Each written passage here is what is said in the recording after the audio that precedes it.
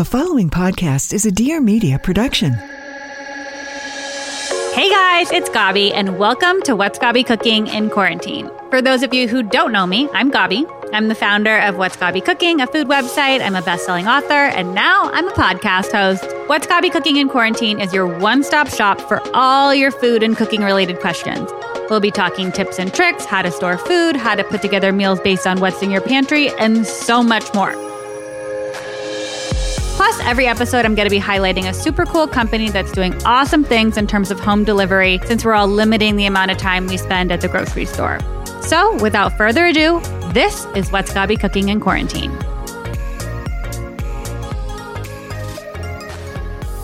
All right, guys, welcome back. Happy Wednesday. And I want to introduce you to my two new girl crushes, Jessica and Wendy from Food Heaven. They are amazing. And after the success of my mom's debut episode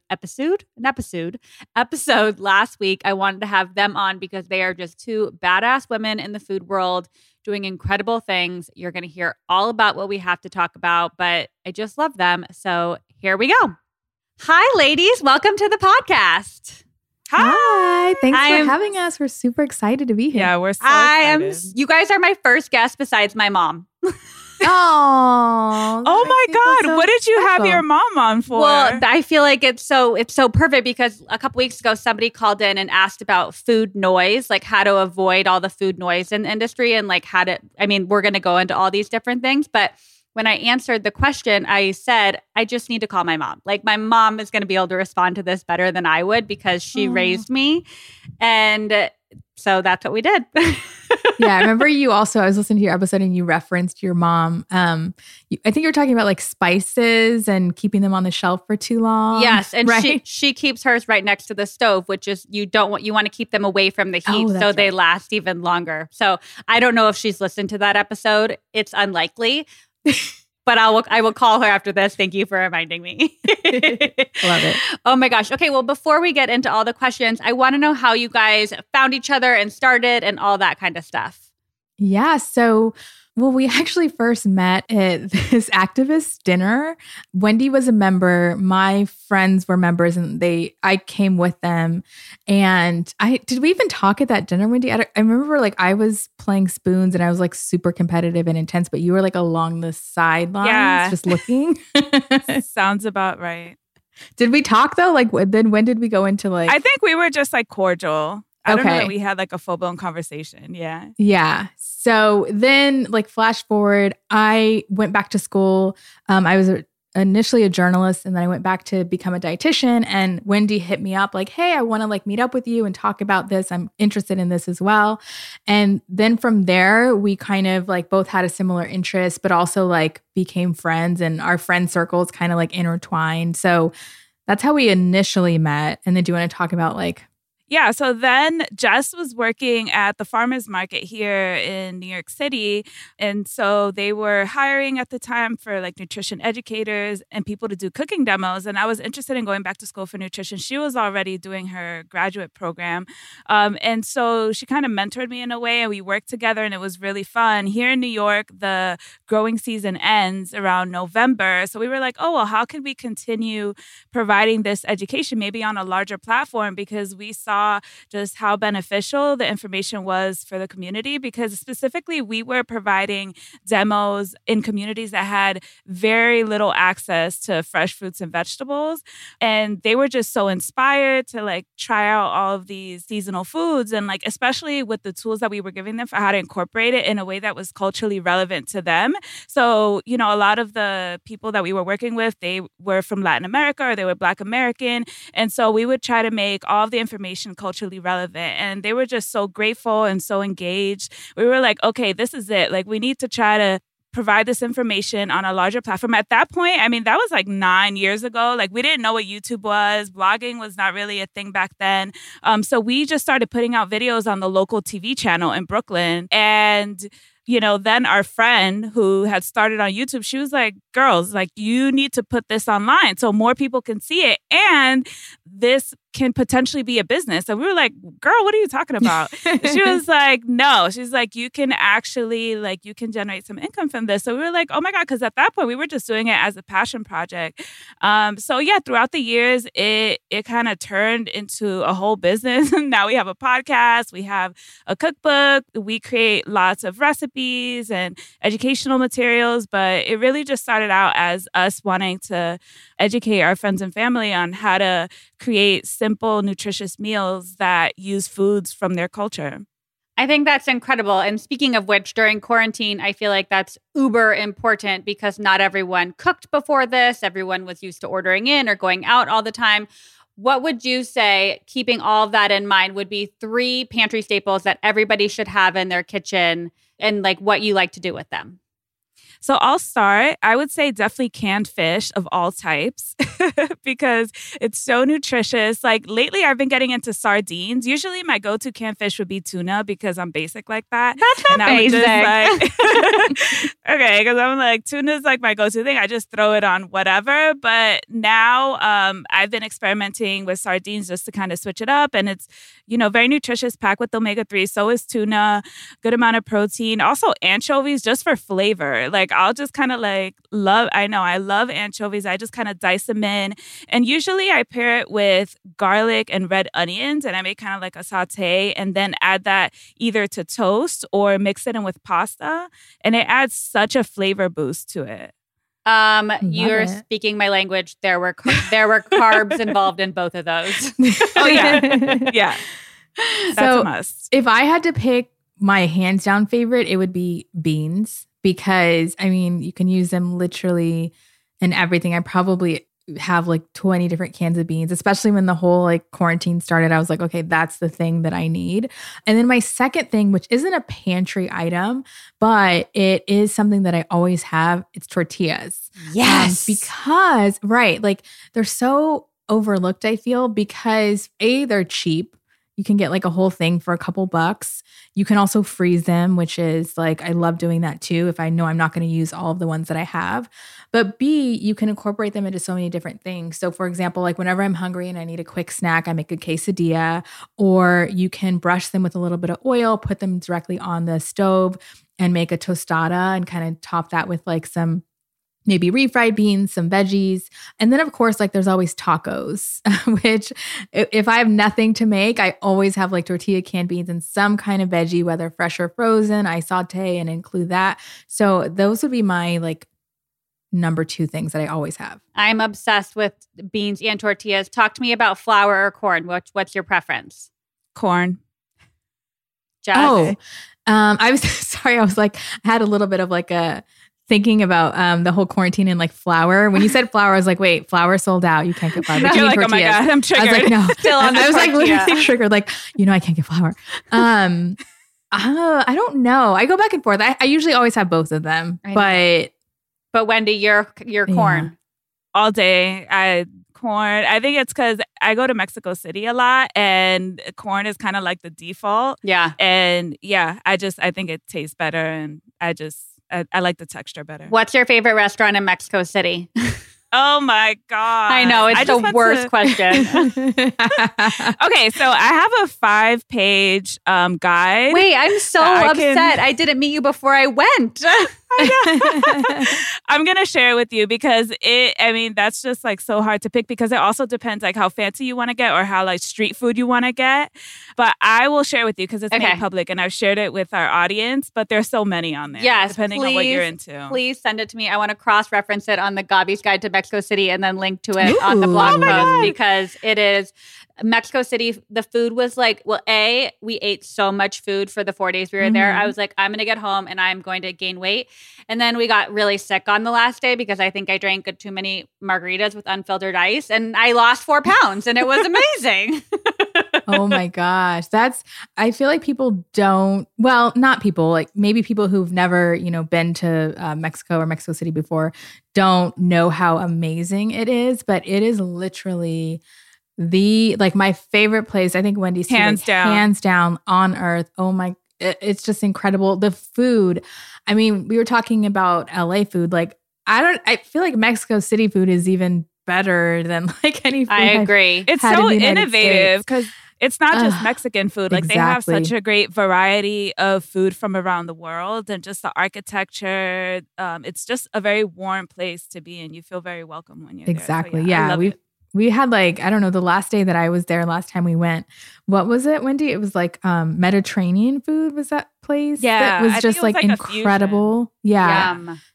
Anyways. One more question about Mexico City before we go back to other things. I got this question so much, but I felt entirely safe the entire time I was there. Did you ever feel unsafe? Oh, no. I feel safer in Mexico City than I do in New York. Absolutely. Like, I felt so safe. And honestly, like when people ask me that, sometimes I'm like, I'm like, yeah, maybe you shouldn't go. Because I just don't want people to discover it. Right. We discovered Mexico City. We did not discover Mexico City. The indigenous people of Mexico did that. It's just like, because it's not like a super touristy destination. And so, I remember when me and Jess started going, I think it was like 6 or 7 years ago, and it was way less touristy than it is now. And I think it's more charming in that way, where you don't see like just this rush of people kind of everywhere.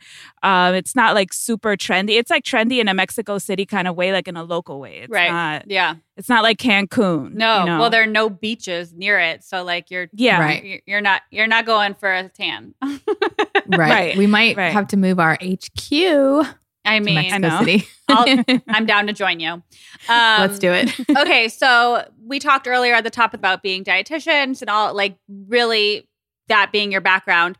But we just talked about quesadillas and tacos and toast and all these kinds of things. So I would love to know your secrets to maintaining balance and what like intuitive eating means to you, because I feel like the word intuitive is very scary to people sometimes. Yeah. And I think my cooking is very intuitive, but I don't use that word to describe it because it can be like misinterpreted. So I'd love to know your guys' take on that. Yeah, I agree that the word is very scary. Even I was scared when I first heard. I'm like, what is this? I don't understand. It took me a while actually to really get on board with like what it was, what the message is, and really internalize it. So it's totally okay if you're feeling like that at first. What it means to me is kind of tuning out all of the noise and using your internal wisdom to make decisions about what, when, and how much to eat. And sometimes people feel a little confused because they're like, well, wait a minute. Like some of this doesn't even feel that intuitive. Like, for example, maybe I'm not hungry in the morning, or maybe I'm not hungry consistently throughout the day. And part of intuitive eating is using your mind as well. It's not only like, your hunger or your fullness, but it's actually putting those two things together, like kind of your body awareness, but also like the knowledge that your mind has about maybe what you might need, or projecting what energy needs you might have throughout the day is part of intuitive eating as well. So for example, let's say that you went through something really horrible and you're, having a really hard time and you're just not hungry. And so if you were thinking that intuitive eating was just listening to your body, you may just not eat anything. But, when you bring in the mind piece of it too, your mind can kind of make that decision like, you know what, I know you're not hungry, but you still need energy to get through the day. So it's important that you still eat something. So it's kind of bringing those two things together, which I feel like is really confusing for people at first. It takes a lot of time to get the hang of it. But once you kind of do it and embrace it, you feel so empowered and you can make decisions that really work for you. And it's kind of like you said, your philosophy and even your cookbook title, which is Eat What You Want. Like that's kind of the whole intuitive eating thing. And of course, you don't ignore nutrition with intuitive eating. We focus on gentle nutrition. That's obviously important too. We're both dietitians. We care about like balanced eating and nourishing yourself, but that's not the only reason that you eat. Pleasure is also a perfectly valid reason to eat something as well. Wendy, you want to add anything to that? Yeah, sure. I'll also add that I think body kindness is really an important aspect to intuitive eating, especially now with social media. There's just so much information. There's information overload about what you should be eating, about what's right to eat, about what diet you should follow so that, you can live until 200 or so that your body can like look a certain way or whatever. And with intuitive eating, it's really about going back to your body and really being in your body when you're eating and seeing like what actually feels good to me, because honestly, a lot of the times it's not going to be what like that influencer is telling you that you should be eating. It's great to get inspiration. Like we both have, food platforms, and it's great to like try recipes and all that stuff. But there's a lot of information that's very restrictive out there as well, and tells you like you shouldn't eat this or this is the right way to do it. And, with intuitive eating is really about being kind to your body and listening to your body and kind of like muting out all of the static that we're getting on the day to day. Yeah. And I would also add respecting your body too. That's a huge component and one of the principles of intuitive eating, because I feel like a lot of us approach food as a way to like control your shape or your weight or whatever. And a lot of that is actually not even necessarily in our control. For example, like 70% of our weight is genetic. And so with intuitive eating, you kind of take that all into account and think about, how do you respect your body and, not try to change it necessarily. Yeah. And being kind to yourself, I feel like is a thing that we all forget about sometimes. And especially in the social media world, there's a lot of, body shaming and all that kind of stuff. And it's on each other to lift each other up and not let that noise get in our heads. And I said something on the podcast about like when I bend over, I have rolls and like, I don't care because I want to have a grilled cheese. And if I can't have a grilled cheese, but I'm 5 pounds skinnier, that's not going to be as much fun. And I think people need to think about that kind of stuff. So I love what you guys stand for. This was not something I prepared to ask you, but I just want to know your guys' take on all the supplements out there. Oh my God. We just did an entire episode on supplements. I'm going to listen. Yeah, especially now, that there's a lot of supplements that are being pushed out for like immunity boosting or like, so you won't get sick because there's so much panic around COVID-19. And so we really dove into the research specifically about zinc, vitamin D, vitamin C, and elderberry, because I think those are like the really trendy ones, and kind of like unpacking what the science has to say. And I mean, in a nutshell, I'll just say that the evidence is very inconclusive and that the supplement industry is a very lucrative business. And unless you have a deficiency, then absolutely, supplements can be a great tool to make sure that you're getting the nutrients that you need to fill in any gaps. But aside from that, that's why we do a lot of education around balanced eating, because we want to make sure that you're getting a wide array of different nutrients from different foods so that you don't have to supplement. And then, for whatever reason, if there's any gaps, then we can use that as a tool. But foods should be first and foremost in terms of like getting the nutrients that you need. It's not like everyone doesn't need to be supplementing. Right. And if you're eating whole foods and, everything in the rainbow, like and colorful, like you should be getting a lot of, I ask because like everyone always asks me if I take protein powder and all these different things. And we've had all sorts of fertility issues and I've never taken any of it before, but I'm also not interested in starting because I feel like we have no long-term research about how they affect your body or your internal systems long term. Right. Exactly. So and I think that's what people, they don't really necessarily always think about that when it comes to stuff, or even if it's safe. Right. That's the first question I ask. One of the first questions I ask clients is like, what supplements are you taking? And I really am asking them just to make sure that there's no evidence of harm, because for some of them, they're really shocked when we go to, some of the literature. There's like a good website. It's called examine.com, where you can put in any supplement and it'll tell you what all the research says. And if there's any like cause for pause, where it's like, maybe I shouldn't be taking this because it's been found to cause liver cancer or whatever. So you have to think about those things as well. We don't always have all the information to say that something is safe. Yeah, 100%. So speaking of eating whole foods and colors of the rainbow and all that kind of stuff, this is a question I get all the time on the podcast. What are your favorite things you're making right now that you can make today and freeze for later so you don't have to cook every day? Love that question. So I'm going to go with just some of my favorite foods to freeze. And not all of these are like plant-based, which is fine because they offer like really great nutrition as well. So cheese, hello.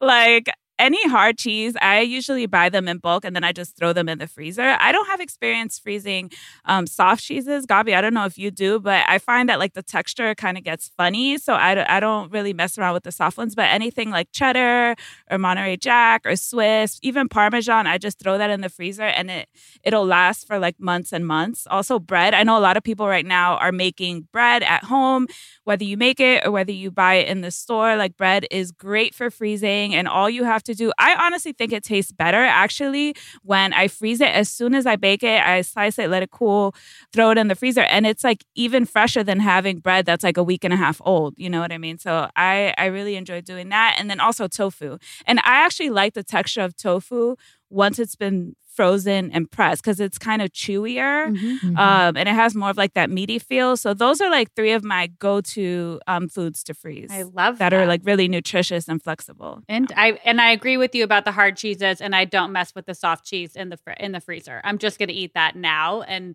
yeah, if things get dark, we're just out of soft cheese.